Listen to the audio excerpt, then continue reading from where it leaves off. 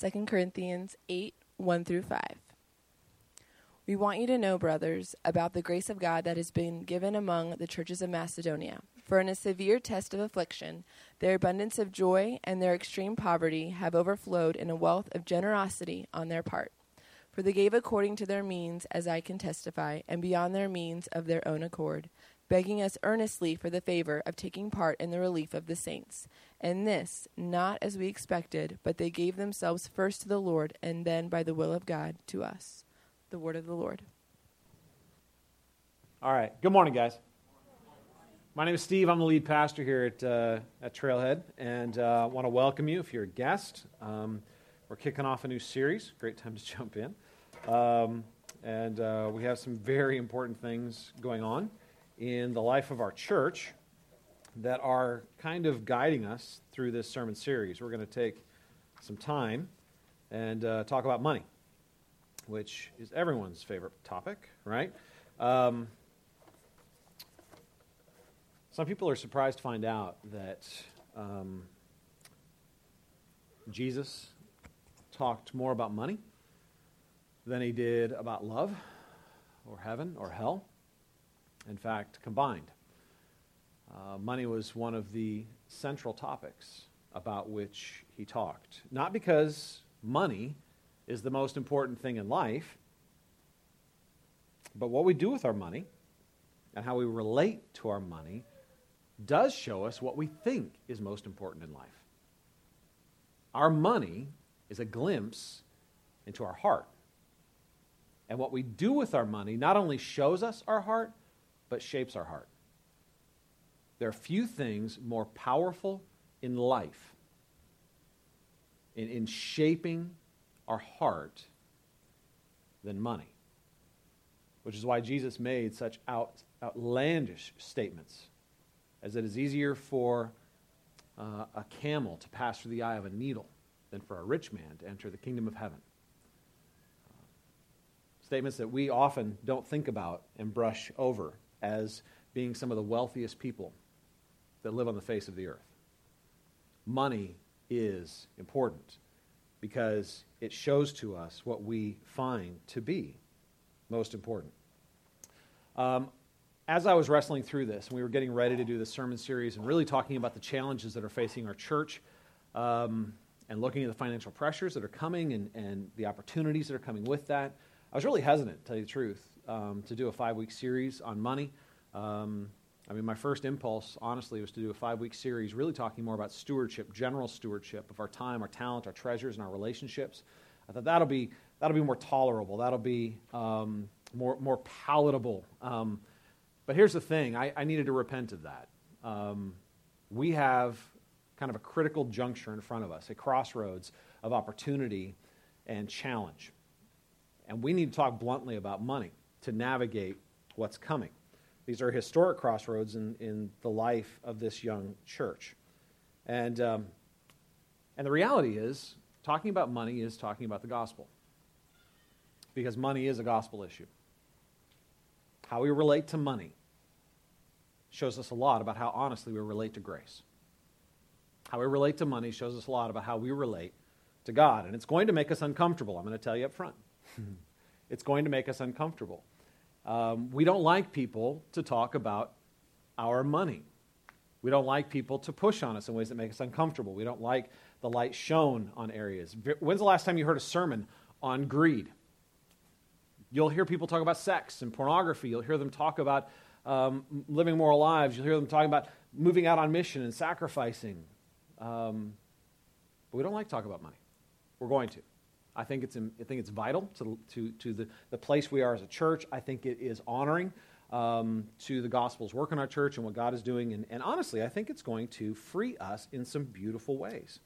The more I sat in this, the more I thought about it, the more I was really excited about it. Not because it's like this uncomfortable thing, but the reality is Jesus talked about money a lot because when you attack something that's so critical, when you come with the gospel to an area that's so critical in your life, the potential for impact, the potential to move into freedom, the potential to release you into joy is phenomenal. So I have a lot of hope moving into this that it is not just going to equip us, but it is going to free us in some beautiful ways. Now, connected to this is honestly a capital campaign. And we've done a lot of talking over the last several months about our attempt to take advantage of some opportunities, which I'll be unpacking a little bit in a moment.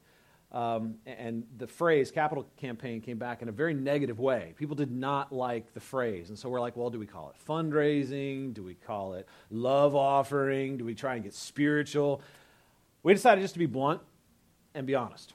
We're going to try and have a little bit of fun with it. We're going to be very upfront about it. But the reality is it is a capital campaign because we are raising capital. We are on a campaign to raise capital to take advantage of the opportunities that are in front of us. In connection with this, we've put together some promo material that honestly is just going to help us promote our push. And part of that is being launched this morning. So I wanted to share a video with you this morning that we've made to help us promote the church and the goals of the church, and we'll go from there. So let's go ahead and cue up the video.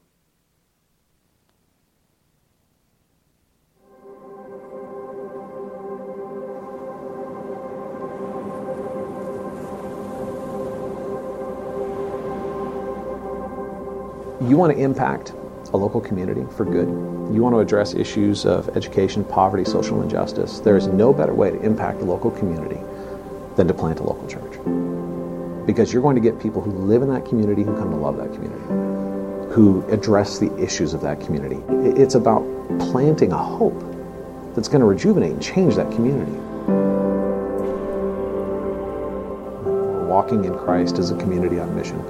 And those three ideas, walking in Christ, as community, on mission, pretty much defines who we are and what we do. We're about loving God, we're about loving each other, and we're about moving out in love to people that don't know us. Trailhead's not exactly a traditional church name, and what I realized was I wasn't really naming it for us. I was naming it for the community, I was naming it for the people we hadn't met yet. What I found was Trailhead seemed to resonate, that name. And that's partly because Edwardsville is a town surrounded by trails. We have hundreds of miles of bike trails through the Metro East. And that idea of Trailhead connects us. The trails connect all the communities. It ties the entire community together. The trailhead is the place where the trail begins and ends. It is the origination and the goal. And in that sense, it's a very spiritual reference in the sense that God really is the beginning of our stories and the consummation. He's the one that began it all, and He's the one that's wrapping it all up. And in the middle, we're traveling this story. We're living our stories. We don't value just the insiders. I mean, that really is. There's a sense in which we want to welcome people in. We're kind of the beggars who found bread, but it's more bread than we can eat, and we're just happy to share it. And so there's that sense in which you're going to find that here. You're going to find people that are eager to just say, hey man, this is what we got going on here, and we'd love to share it with you. We have a unique opportunity right now to sacrifice, to invest. What we invest in is going to last way longer than our presence. And so my hope coming out of this, one of the things that we're trying to do is obviously provide a need for our own body, our own people, that will have a place to meet. The building is a tool that we can use that's going to enable us to serve our people, serve our community, and serve the broader mission of the church.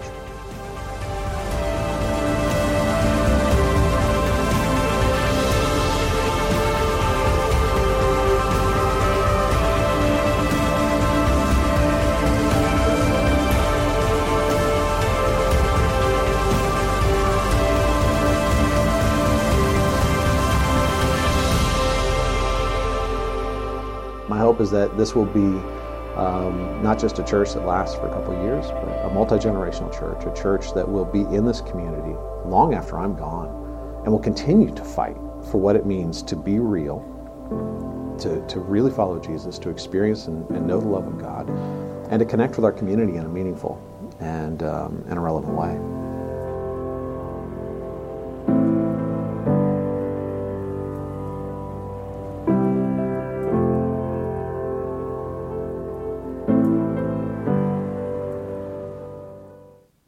This video is actually going to be embedded in a new website that's connected to ours. You just need to go to trailheadonline.org and you can connect. And It is specifically focusing on the opportunities and the challenges that we're going to be unpacking today and over the course of the next 5 weeks. We're calling our campaign, really in shortened form, it's Rooted in Growing, but it's Rooted in Grace and Growing in Gospel Mission. And in order to do that, we're going to spend 5 weeks and we're going to just talk about money. We're going to open up the Scripture, right? This isn't just me talking about money. What I want to do is unpack some scriptural principles about money. And here's the thing. I named this Get Greedy. It was a tongue-in-cheek thing. You know, it's my way of saying we're going to have a little bit of fun with this. But it's also my way of making a point, and that is that if we get greedy for the right thing, we are going to be released in generosity in the right thing, right? When we get greedy for the right thing, it frees us from slavery to the wrong thing. Because greed is a word that simply means a strong desire. It's a word that is sometimes called lust if you're greedy for sexual things. When you're greedy, normally it means for materialism or money, right? But it means to have a strong desire, a jealousy for. And the reality is, Scripture calls us to be jealous, to have a strong desire to be greedy for grace. That we have been given in Christ the greatest gift that has ever been given. And God is most glorified in us when we are most delighted in Him, when we look at Him and say to Him, you are the greatest gift. You are the source of all joy. You are the source of all beauty. And I find my greatest satisfaction in you. When we get greedy for God, we are released in generosity, which honestly releases us in joy. So we are going to spend some time talking about getting greedy. Greedy for the right things. There are 3 goals that I have for us over the course of this series. The first is I hope that we will grow as a generous people. That we really will be released by grace to generosity, that we will have our eyes focused on how much we've been given, and as a result be freed from our enslavement to materialism. The second thing I hope is that we're going to see ourselves increasingly as a rooted people that are rooted in grace, right? That our roots go deep into the work of Christ and our identity in Christ and who He is and who He says we are, and that frees us. But also a community that is rooted in this community. A community in the community, that we want to put down roots in this community so we can increase in influence and in ministry and in service to this community. And I want us to grow in our awareness that we are a sent people, that we are in fact following a God who is on mission. And in following that God, we are sent on mission. To be a believer in Christ is to be a follower of Christ. And to be a follower of Christ means that we follow Him on mission, right? So we see ourselves as those who have been entrusted with a great treasure, but that treasure is not for us. It is a treasure to be given away. A treasure for people in this community, people that don't know Christ, people that are hurting and broken, people that need the healing word of the gospel, and new communities that we won't personally touch, but we will influence through our partnerships in starting new churches. So to do this, we are going to spend some time in 2 Corinthians 8 and 9. 2 Corinthians 8 and 9 are the central passage in the New Testament on giving. Paul wrote these chapters to the Corinthians, and Paul was in full-on fundraising mode. Okay, when he wrote these chapters, when he wrote this letter, he was involved in a multi-city, multi-congregational capital campaign. He was raising money and was writing to the Corinthians to remind them, this is not the first contact, but to remind them that he had already explained to them the vision of the project and that they had already bought in and said, yeah, this is worthwhile, we want to be in. And he is, through the course of this teaching, reminding them of what's most important. So he is raising money, and he has 2 goals. The first is to have an immediate impact on a community. They are raising money for some needy believers in Jerusalem. The church exploded in Jerusalem, and at this stage in the game, the church had started spreading to Gentile communities, and the believers in Jerusalem found themselves in crisis and in serious need. And so he was going to all of these new believers that had benefited from really the sacrifice of this original core group, if you want to put it that way, and is saying to them, look, let's partner together to move forward in grace and make an impact on this specific community of believers. But secondly, it's a move forward in mission, because the partnership with the believers in Jerusalem was critical to the advancement of the gospel. And in fact, for Paul to go back to Jerusalem with the gift would actually propel him all the way to Rome. and would introduce the next stage of his church planting endeavors. So Paul, in this section, is really giving us an extensive and thorough teaching on giving. Why we give, how much we give, what we give to, right? And here's the thing, Paul, and you find this through all of his letters, when he is writing to these young churches, he started this church in Corinth, right? He laid down his life to spread the gospel, and he went to this community. He preached the gospel. People became believers. A church grew up out of that. And he's writing back to these people like a father to his children. He loves them. He is greedy for them to experience more grace. He is greedy for them to grow in what is truly valuable, to move forward on mission. So what he's really greedy for is not their money, but their hearts. Their money simply shows them where their hearts are, and the use of their money helps shape their hearts, right? He was jealous for them to experience more grace. So he starts off with really kind of a crazy story of grace. He's writing to the Corinthians, but he's going to tell them first kind of a crazy story of grace. And in verse 1, in 2 Corinthians chapter 8, verse 1, he says, "We want you to know, brothers, about the grace of God that has been given among the churches of Macedonia." He starts off by saying, look, man, I want to share a story of grace with you. Before I talk to you about money, I want to envision you a little bit. I want to give you an old school word of testimony, right? I want to tell you a story about what grace has done in a different community, right? Because you need to see this, right? Because I'm not talking to you about the gift. I'm talking to you about what this gift is going to do to your heart. And I'm going to tell you this story of grace because I want you to see their gift, but more importantly, I want you to see their heart. Because these Macedonians are being undone by grace. Now, he talks about the Macedonians. He's talking about a small group of cities. Philippi, Thessalonica, Berea. You can read about Paul actually planting churches in these cities in Acts chapters 16 and 17, when he traveled through that region to plant those churches. It's a pretty fascinating read. It didn't go real well. He goes to Philippi to start this church, right? And he's preaching the gospel. It's like not very long before he's imprisoned, right? Not a real friendly place, right? They take him and Silas, they imprison them, and he is still ministering and preaching the gospel and telling people about Jesus, and people are becoming believers, and God does some radical, kind of miraculous stuff. But the Philippians are like, dude, keep moving, okay? The church has started. We'll take it from here. For your safety, move on, okay? So he moves from Philippi to Thessalonica. Thessalonica doesn't get a whole lot better. People rise up in actual mob violence against Paul and the people that are sharing the gospel, and they actually seize some of the new believers and drag them into court. It gets really violent, really hairy, really fast. But a church has started. He preaches the gospel. People believe. The church has started. The persecution comes in. And they take him in the middle of the night, and they're like, dude, for your safety, we'll take it from here. You move on.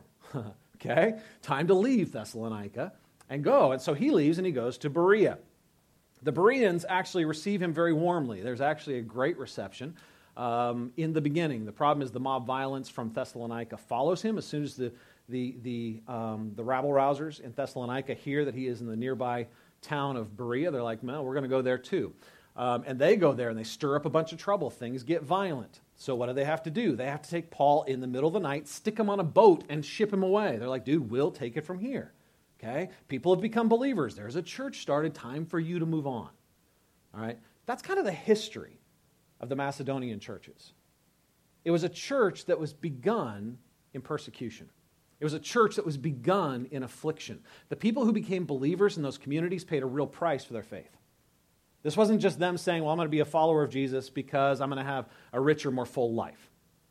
I hope that I'll maybe have a little bit more personal contentment. These people became believers in Christ because they believed Jesus rose from the dead. And when someone rises from the dead, you kind of have to pay attention to them, right? even if it costs you something. And so these guys became believers under extreme situations and extreme duress, and their faith was vibrant and alive, even though they were paying daily for it. They would have been alienated from their culture. They would have been alienated from the economic structure of their culture. They would have been alienated from the social structure of their culture. So they were paying with the loss of friends. They were paying with the loss of job opportunities. They were paying with suffering. That's the background. That's the group of churches that we're talking about. These are young churches led by young leaders. They are persecuted, alienated, in financial hardship. And Paul is saying, look, before I talk to you about money, I want to tell you about these guys. Because they understand something about grace that we need to hear. They were generous.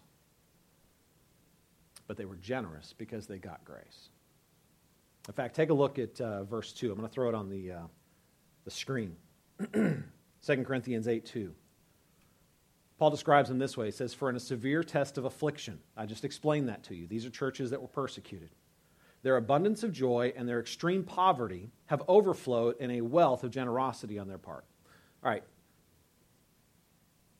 I want you to see how counterintuitive this is. A lot of times when we read the Bible, man, we just kind of blitz over these things. We don't really pause to pay attention to what we're actually reading. Think about what this is saying, because this doesn't add up.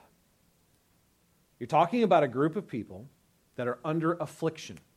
They are being persecuted. They are being treated unfairly.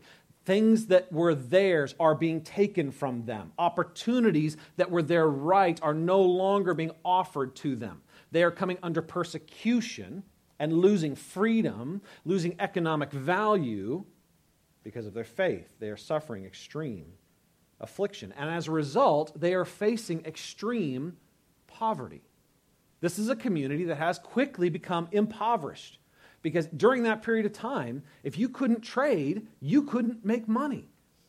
And if people became hostile to you because of your new faith, you paid a real economic price.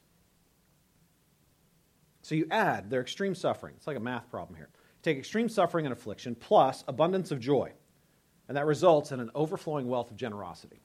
This math doesn't make sense. This math is not intuitive. This is not the way most people live, and honestly, this is not the way most of us live. In fact, in verses 3 and 4, Paul has to kind of tell them to chill out a little bit. In verses 3 and 4, he says this. He says, for they gave according to their means, as I can testify, and beyond their means of their own accord. I wasn't twisting their arm. I didn't tell them to do this. They had an internal motivation that was way beyond anything I could offer them. In fact, verse 4 says they were begging us earnestly for the favor of taking part in the relief of the saints. Can you imagine doing a fundraiser and having people beg you to give you more?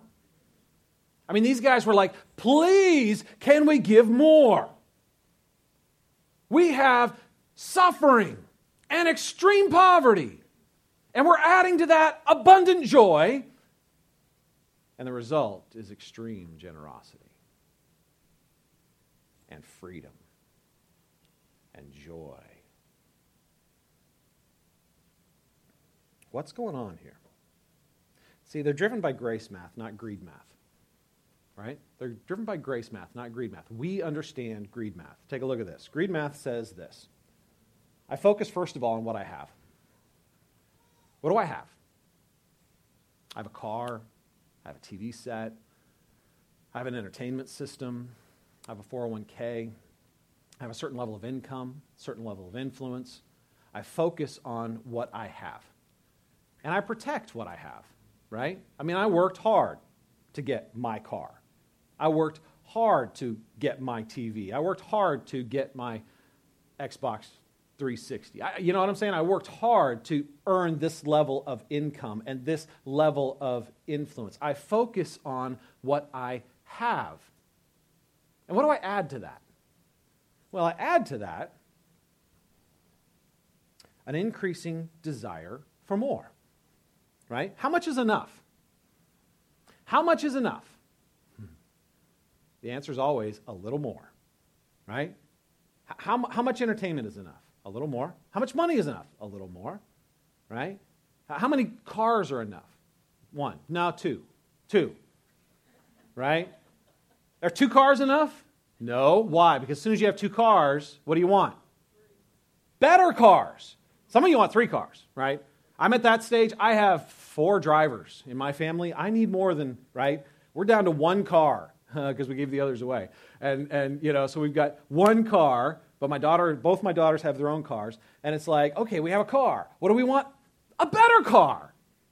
I want a car with dual climate control. I really do. You know why? Because Lauren drinks soda in the morning and I drink coffee. I'm sweating. She's freezing. Right? We're like trying to figure out how to set the climate that fits both. No, I want dual climate control. She wants heated seats. Right? I want cold air blowing on me. Right? We want Bluetooth. It's not good enough that we have MP3 player that I can plug in with my USB cord. I want Bluetooth because I like to listen to my music and I don't want the hassle of plugging in a cord. I want a Bluetooth radio so I can just put it on and listen to my music while I'm driving. You know what I'm saying? Like, isn't that the way it works? I focus on what I have and I focus on how I want more. Is this not right? Because what we're subtly telling ourselves is what I have isn't enough. And if I can just get a little more, then I'll be content. I have a TV. I want a bigger TV. Right? It's like, oh yeah, I remember back in the day, man, this 42-inch TV, man, this was like, this was killer, man. This was like, everybody wanted to come to my house. Nobody wants to come to my house anymore. They've all got 55-inch TVs. Right? They got this high-def plasma stuff, man. The sports look so much better. Mine's LCD. I need to have a 55-inch plasma. You know what I'm saying? Like, you guys think, is this not real? Is this not the way we think? This is greed math. This is us thinking about what we have and saying, all I need is a little more. You know what the result is? Is it greater contentment? Greater joy? Greater freedom? Is that what results from this kind of math? That's what it promises. The problem is this math never adds up. You can add more and more and more and more, and you will never finish the equation because it never ends in contentment. It will end in a lack of joy and reduced generosity. You will actually be robbed of joy. You're like, nah, dude, really, I just need the new Xbox One. And once I get that, then I'll be so cool, man. Yeah, right. You'll be really excited about it for maybe 6 months. And then you'll need the PS4, right? You'll be really excited about this new entertainment system or this new car or this new home for a little while, right? Because it never gives you what it promises. The math never adds up. All right, so that's greed math. Greed math is promises much, gives nothing, and in fact, reduces what's truly valuable in life, right? You can have more and more stuff and less contentment, more and more things, less and less joy. You don't believe me? Just look around you. Is this not the path that we see most people walking in life? The people with the most are the people that are experiencing the least, if that's all they're focusing on, right? That's greed math. That's greed math. All right, we want to talk a little bit about the Macedonians here because the Macedonians get a different kind of math. They get grace math. Grace math is not intuitive. Grace math doesn't make a lot of sense to us. Grace math is not what we're taught in schools. It is not what we teach in our culture. It is not what we're finding when we turn on the TV and watch our commercials. It is not what we're going to see modeled on our sitcoms. Grace math is something that is completely counterintuitive because it's modeled on a person called Jesus, who was the most counterintuitive person to ever walk the face of the earth. Right? He's the one that said, if you want to gain your life, lose it. Right? We ignore that stuff. He didn't really mean, yeah, he did, right? He's telling us something about ourselves, the way we think, the way we operate. And what he's saying is, what you think will give you freedom won't. I've got something better. It's called grace. Grace math begins with a focus, not on of discontent on what I have, but a focus on what I've been given. Grace math doesn't say, man, what do I have? Grace math begins with a reminder of what I've been given. Let me ask you something. What have you been given? Yeah? Salvation? That's pretty valuable, isn't it? Deliverance from our sins, right? The fact that Jesus died for our sins, was buried and rose again in new life so that we could be forgiven, have new identities before God, could stand before him as his son, as his daughter, based on Christ's merit, not our own, covered in an alien righteousness. That's a pretty good gift. That's not bad, right? That's worth a few dollars. You know what I'm saying? Like, could you put a monetary value on a gift like that? You really couldn't, right? That is the greatest gift. That is the revolutionary gift that completely changes all of life. But let me ask you something. Beyond that, what else were you given? Let me put it this way. Is there anything you haven't been given? You're like, yeah, I wasn't given my job. I worked hard for that. Okay, who gave you the talent to work for it? Well, I went to school and I developed it. Yeah, but who gave you the raw materials to develop? You have nothing that you haven't been given. Your intellect, your possessions, your opportunities. We are not self-made men and women. That is an American myth. Now, we can work very hard to develop the gifts that God has given us, to make maximum opportunity of the things that he has placed before us, but we have nothing that we have not been given. If you don't agree with me, try to speak something into existence. As soon as you can start speaking things into existence, I'll agree with you that you haven't been given what you have. Even the raw materials of life are spoken into existence by God and given to us for stewardship. We have nothing that has not been given to us. Grace math begins with a focus on the fact that we have nothing that hasn't been given. We focus on not what we have, because that's ownership, right? When I focus on what I have, what I'm doing is I am saying this is my domain to protect and to build. This is my kingdom that offers me importance and comfort and a name. When I focus on the fact that I am simply a steward of what has been given to me, it completely shifts my identity. It's not about me as owner, it's about me as steward. It's not about me as creator, it's about me as one who develops what has been created for God's glory and my good, right? So it begins with a focus on what I've been given. And what is added to that? Well, the natural outflow of that. The natural outflow of focusing on what I've been given is an experience of gratitude and joy. When you realize that you have nothing that hasn't been given to you, you will actually become grateful for what you have. Instead of adding to ownership a level of discontent, you will add to stewardship a level of generosity and gratitude. When you realize that the good gifts that you have are gifts given by a good God, you will learn to say thank you. And not just say thank you as a form of prayer, like God, thank you, but actually adopt and experience an experience of heart gratitude, which is really much different than simply saying thank you, isn't it? Have you ever said thank you for something and had absolutely no gratitude for it? Yeah, like all the time, right? We do it as a matter of politeness. We do it as a matter of courtesy. Yeah, thanks for the meal. That was great, right? When's the last time you said thank you and it really was an outflowing of genuine gratitude? Where you were like, holy cow, I didn't deserve that. That was not mine, and I would not have had it had you not given it to me. Thank you. See, when we come to see that everything we have was given to us, we actually come to experience genuine gratitude. And genuine gratitude, catch this, you guys, genuine gratitude unleashes joy. Discontentment always unleashes anxiety. Genuine gratitude unleashes joy.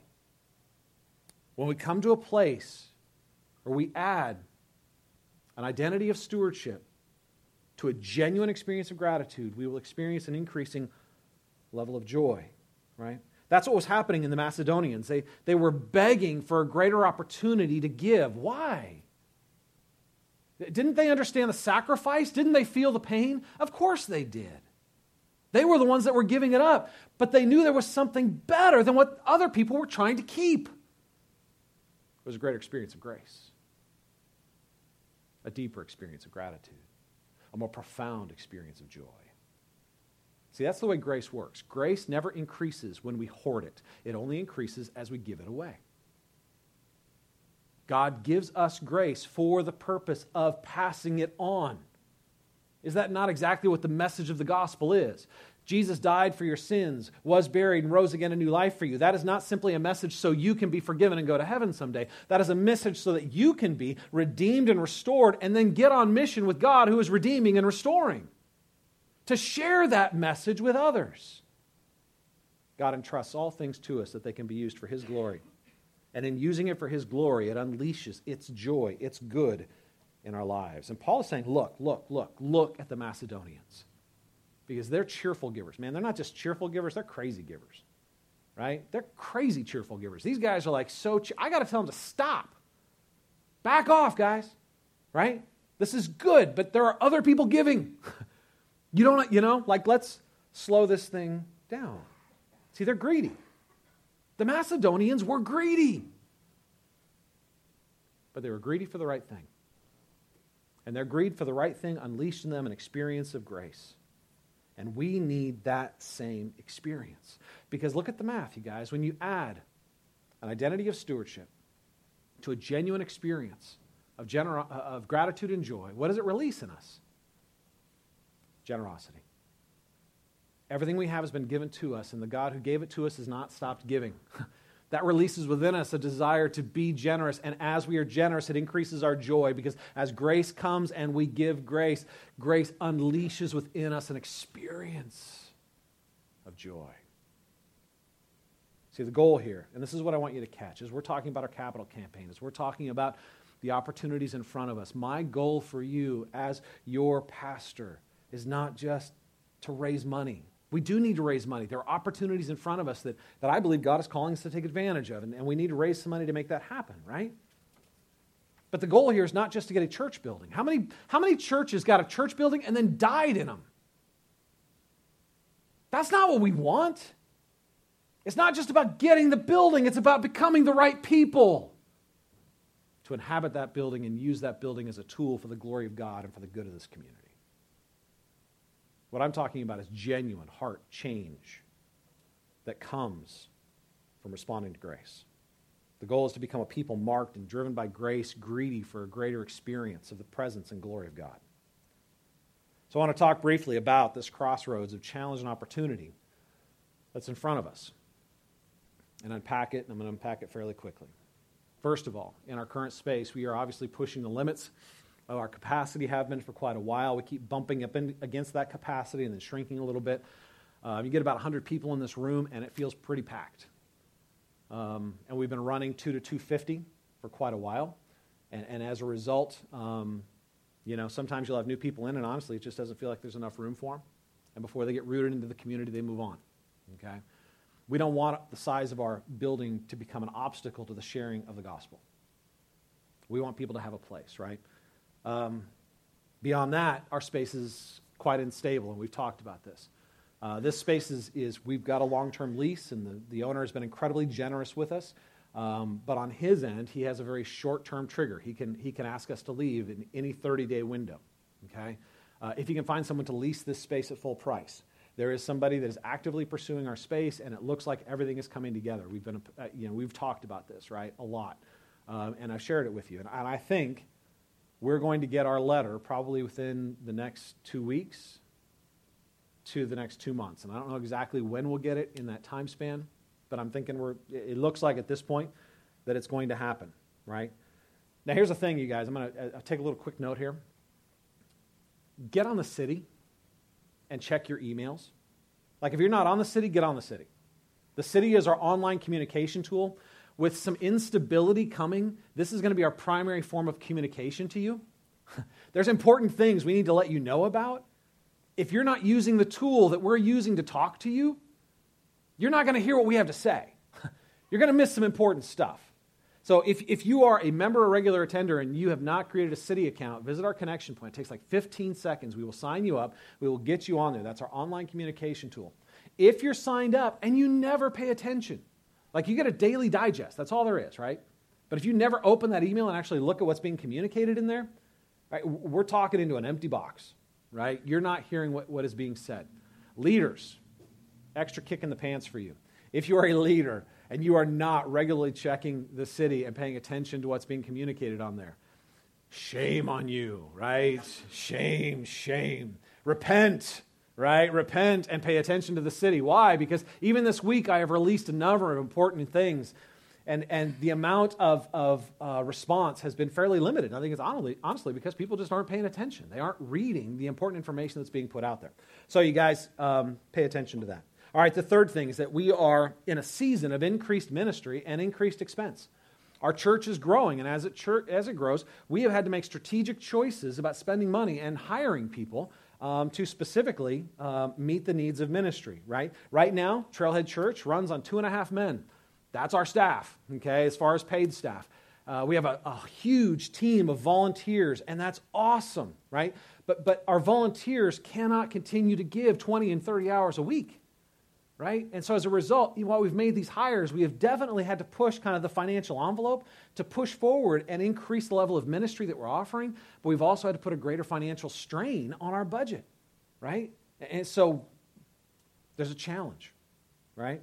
And the reality is, as we keep growing, we're going to need to add more in the near future. We got 2.5 men, which means at this point, and I know these 2.5 men, we have like zero administration support. Not good. Not for these guys, right? Dan's pretty close, but even that's not his strengths, all right? We're going to be looking at administrative support and other things in the future that we're just going to need, right? We have a growing need for Christian counseling. As we keep preaching the gospel, what we find is that people are just kind of honestly coming forward with their junk. I'm hurt. I was abused. My marriage is falling apart. And what we're finding is more and more need to help people move into genuine gospel-centered Christian counseling. Because a lot of times these things are unpacked, and it's incredibly healthy and necessary for them to unpack them in community. But sometimes there's a season where it's very valuable for them to sit down with somebody who's going to help them ask the insightful questions and move into some of these really delicate areas and help them see how the gospel sets them free. Right now, the Charis House over in St. Louis, the Journeys Charis House, is one of our primary support bases, and we are the number one church outside of the Journey sending people to the Charis House. That's not to say, I think that's a good thing, right? Are we any more jacked up than any other church? No, we're just more honest about it, okay? That's kind of what we do. We speak truth in love, right? And we get into real stuff, and we open up real problems, and we deal with that stuff. One of the things we want to do is open up a Christian gospel-centered counseling center in the Metro East. There's a lack of genuine gospel-centered counseling in the Metro East, right? So there's a growing need. We have found ourselves with a growing influence in church planting that we have not been able to fully harness. As opposed to challenge and opportunity, right? As I've shared with you guys, we have 2 church planting networks, Acts 29 and Converge Mid-America. Both of them are awesome. Converge Mid-America recognized a few things happening in Trailhead and basically said, we want to come alongside you and give you money to help you catalyze more church planting. Right? We want you to become the regional church planting center for Missouri and Central Illinois. We are only 2.5 years old, and we have had a hand in helping to plant 6 churches. Well, about a half a dozen. I don't know exactly. I'd have to go back and add them up. We're planting our first daughter church in the spring. Right? Church planting is not peripheral to the gospel. It is central to the gospel. When you read the New Testament, the central activity of the people in the New Testament was going out and sharing the gospel with people so they could be redeemed and restored through the power of Christ. We have opportunities in front of us that honestly we're very limited in being able to access because we can't host events. We can't invite people in. We can't do the equipping things, right? So we have challenges and opportunities. Now, here's the cool thing about following God. Every challenge is a hidden opportunity because God goes in front of us. You have never hit a crisis that God didn't pass through first.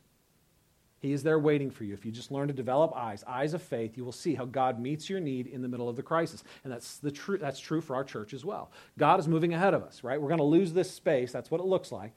But I'm actually kind of excited about it. In the beginning, I was kind of mad, kind of complaining a little bit to God, but I've come to see that this may be a hidden opportunity. What a great opportunity if for people to move off the sidelines, to move from simply observing church to participating, right? To move from consumer to producer and involved, right? Because at the end of church, it's going to be like, hey, guys, we got to put chairs away, right? We got to tear down. Join us. What a great way to meet people, to work alongside people, right? People aren't going to show up and go, oh, this is a great show. Oh, they're going to say, oh, yeah, that was engaging. Now they need me, right? And they're going to get involved. I see that as a plus, right? Is it going to be a lot of work? Yes. Is it going to put a lot of strain? Yes. Is God going to use it for good? Absolutely. Absolutely. Are we feeling a financial pinch right now? Absolutely. That's God's way of reminding us to be generous. See, God gives us opportunity in the middle of challenge. We're not exactly sure where God is leading. We don't know exactly what the solution is in front of us, but we do know that he's telling us that it's time to get ready.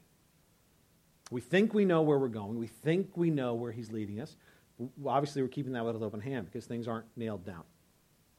So, very specifically, when you leave today, you are going to be given a booklet, okay? And that booklet is kind of a summary of our plan, right? We have done the hard work beforehand of saying, okay, we have a challenge in front of us. How do we turn it into an opportunity? We want to share with you our plan and more specifically, how we're calling you to be part of that plan. I'm going to summarize it very quickly. Our goal is to raise $550,000 over the next 3 years. Is that a lot of money? Yeah. Can we do it? Absolutely. And we have a plan to do it. We're going to share that with you. But it does mean that we're all going to have to be involved. We're all going to have to contribute, right? One of the things you're going to hear us say a lot is we're going to talk about equal sacrifice, not equal giving. Everybody can be involved. The Macedonians could be involved. I don't think the Macedonians gave the biggest gift, but their gift made the biggest impact in some ways. Equal sacrifice, not equal giving, right? So we're going to raise $550,000. That's our goal over the course of 3 years. What are we going to do with that? That's going to, our goal, what we're working toward is to use that money to purchase a building, specifically the First Presbyterian building here in town. It's about a half mile from here. It's a church that was, it's one of the historic churches in town. Great space. They've got property outside of town. They're planning on building a new church and moving outside of town. They're going to be putting their building up for sale. A lot of loose ends on this thing. Nothing nailed down. I can't guarantee you this is exactly what God's going to lead us to. We think that's where we're going. If that's not where it's going, we'll go to plan B, whatever that is. That's God's plan A, right? We'll figure it out as we move forward. We're just being faithful to what's in front of us. We would love, though, to get this building. It is a historic building that allows us to be right in the heart of Edwardsville. And it would equip us to meet our goals, right? It would give us a place to gather. It would give us a place to serve and connect with our community. It would allow us to invest in church planting, right? It would allow us to move forward, being rooted in grace and moving forward on gospel mission, right? Growing an influence in our community and in the region by hosting events and doing things like that. All right, so at this point, what am I asking of you? What am I asking you to do at this point? Step one. Let's try to become like the Macedonians. That's what Paul was saying to the Corinthians. Before I talk to you specifically about giving, I want you to become like the Macedonians. How did they do that? Take a look at this verse. This is 2 Corinthians 8:5. The Macedonians gave themselves first to the Lord and then by the will of God to us. This is how they got to that place of radical generosity. This is how they shifted from greed math to grace math. Right? They gave themselves first to the Lord. They recognized that everything they had was in fact a gift from God. They were owners of nothing, stewards of everything. And that the God who had given them much would give them more.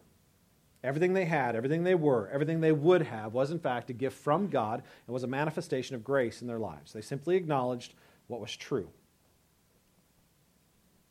And they gave back to God what God already owned. They gave themselves to God. I'm calling us, as the people of God, followers of Christ, to give ourselves back to God. To recognize that everything we have, everything we are, is a manifestation of grace in our lives. To move into that place of stewardship, not ownership. And then once we're there, we ask the true owner what he wants us to do with his stuff. Once we're there, we say to the true owner, it's your money. It's your cars. It's your house. It's your 401k. It is your job. It is your career. I am a steward of the things that you have given to me. What do you want me to do with them? How do you want me to use them? So the first step is to pray. And I'm calling us as a church to prayer. Let's get on our faces before God.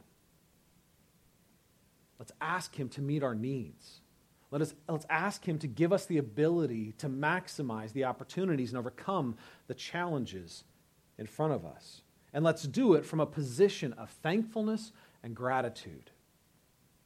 Let's come to a place where we are genuinely, once again, renewing our gratitude to God for his incredible love toward us. I'm going to give you some tools to help you do this. We have a 20-day devotional that is specifically geared toward moving to gratitude in our stewardship. It was actually produced by Tim Keller. Tim Keller has been a mentor of our circle of churches for a long time. He's a pastor of a church in New York. And he has produced some material. We have permission to use it. And so I have some printed copies at our connection point. Okay, we're going to spend 5 weeks going through this. So there's grace. If you miss a few days, you'll have plenty to make it up. But let's get real about this, you guys. Let's engage it. Right? And that devotional is going to help you do it. It's about a 20-minute a day devotional. Okay? We have it available at Connection Point. If you would prefer to have it emailed to you in a PDF format, you can log on to the city. We're going to make it available on the city as a downloadable file. If you want it emailed to you, for whatever reason, all you need to do is go to Connection Point, share your email. We will email it to you to make sure that you have that. As you're going through that, again, praying, seeking God, asking you to get greedy for a greater experience of joy, a greater experience of God. Some important dates that I want to let you know about as we move forward. On November 16th, which is just over 2 weeks away, it's a Saturday, we're going to have a financial forum because we know that as people get serious about their finances and start asking God, the owner of their things, some of you may be for the first time. God, what do you want me to do with the things you've entrusted to me? Some of you are going to be struggling with, holy cow, how do I even become a good steward of my budget? How do I even become a good steward of my finances? What does the Bible have to say about these things? So we're going to have a financial forum that is specifically geared toward helping people move into financial freedom. Okay? It's going to be a one-day teaching event followed up by a structure that is going to help you reorganize the way you budget, handle your money, so you can specifically move into freedom instead of slavery. Right? So that you can actually start honoring God with your money instead of seeking to honor yourself with it, which, I'm telling you, man, that's freedom and it's joy. The second thing I'm going to let you know is that on November 24th, we're going to have something called a Commitment Sunday. And on that Sunday, we're going to ask our members and regular attenders to come back from their time of prayer and say, this is what God is asking me to give. This is what I believe God is leading me to give to this effort. More information will be coming out about that. And then on December 15th, which follows that, we're going to have, which I don't like the over-spiritualized title of it, but I couldn't come up with a better one. We're going to have a First Fruits Sunday. First Fruits were an activity in the Old Testament where the Israelites would come in, and instead of giving their whole offering, they would give the first fruits of their offering to the temple. And what that basically means is we're going to take up an offering on that day that allows us to basically kick this thing off. And we're going to ask people to pray about how much can you give right off the bat and how much can you give over 3 years. Okay? So again, I'm being incredibly upfront. I'm just trying to be very upfront about what we're facing and why we're facing it and why we're going to spend this time talking, because my greatest desire for us is not just that we raise the money, but we become the kind of people that should be replicated in our community. People freed by grace to generosity, people freed to joy instead of discontentment, people that can use a building instead of being used by it for the glory of God. All right, we're going to put some reflection questions up on the screen. I'm going to pray, and we'll go into our time of response. We'll share communion together in a moment. Again, you'll be given these on your way out. Don't forget to visit Connection Point to grab the devotional. Let me pray for us. Father, I thank you that you are an incredibly practical God, that you created us to be material beings, beings that need food and clothing, beings that need sleep, beings that have to think about mundane things like chairs, heating, windows, where we're going to sit, where we're going to gather. Because in being creatures, it reminds us that we're not the creator. And in being needy, it reminds us that we have a great God who supplies our need. Father, I pray that as we kick this thing off, Lord, it really will be a season of renewed joy, renewed greed for the things that are truly worthy of that strong desire. That we would be a people truly greedy for your glory, truly greedy for a greater experience of your grace. Do this in our hearts. We pray it for your glory and for the good of this church and this community.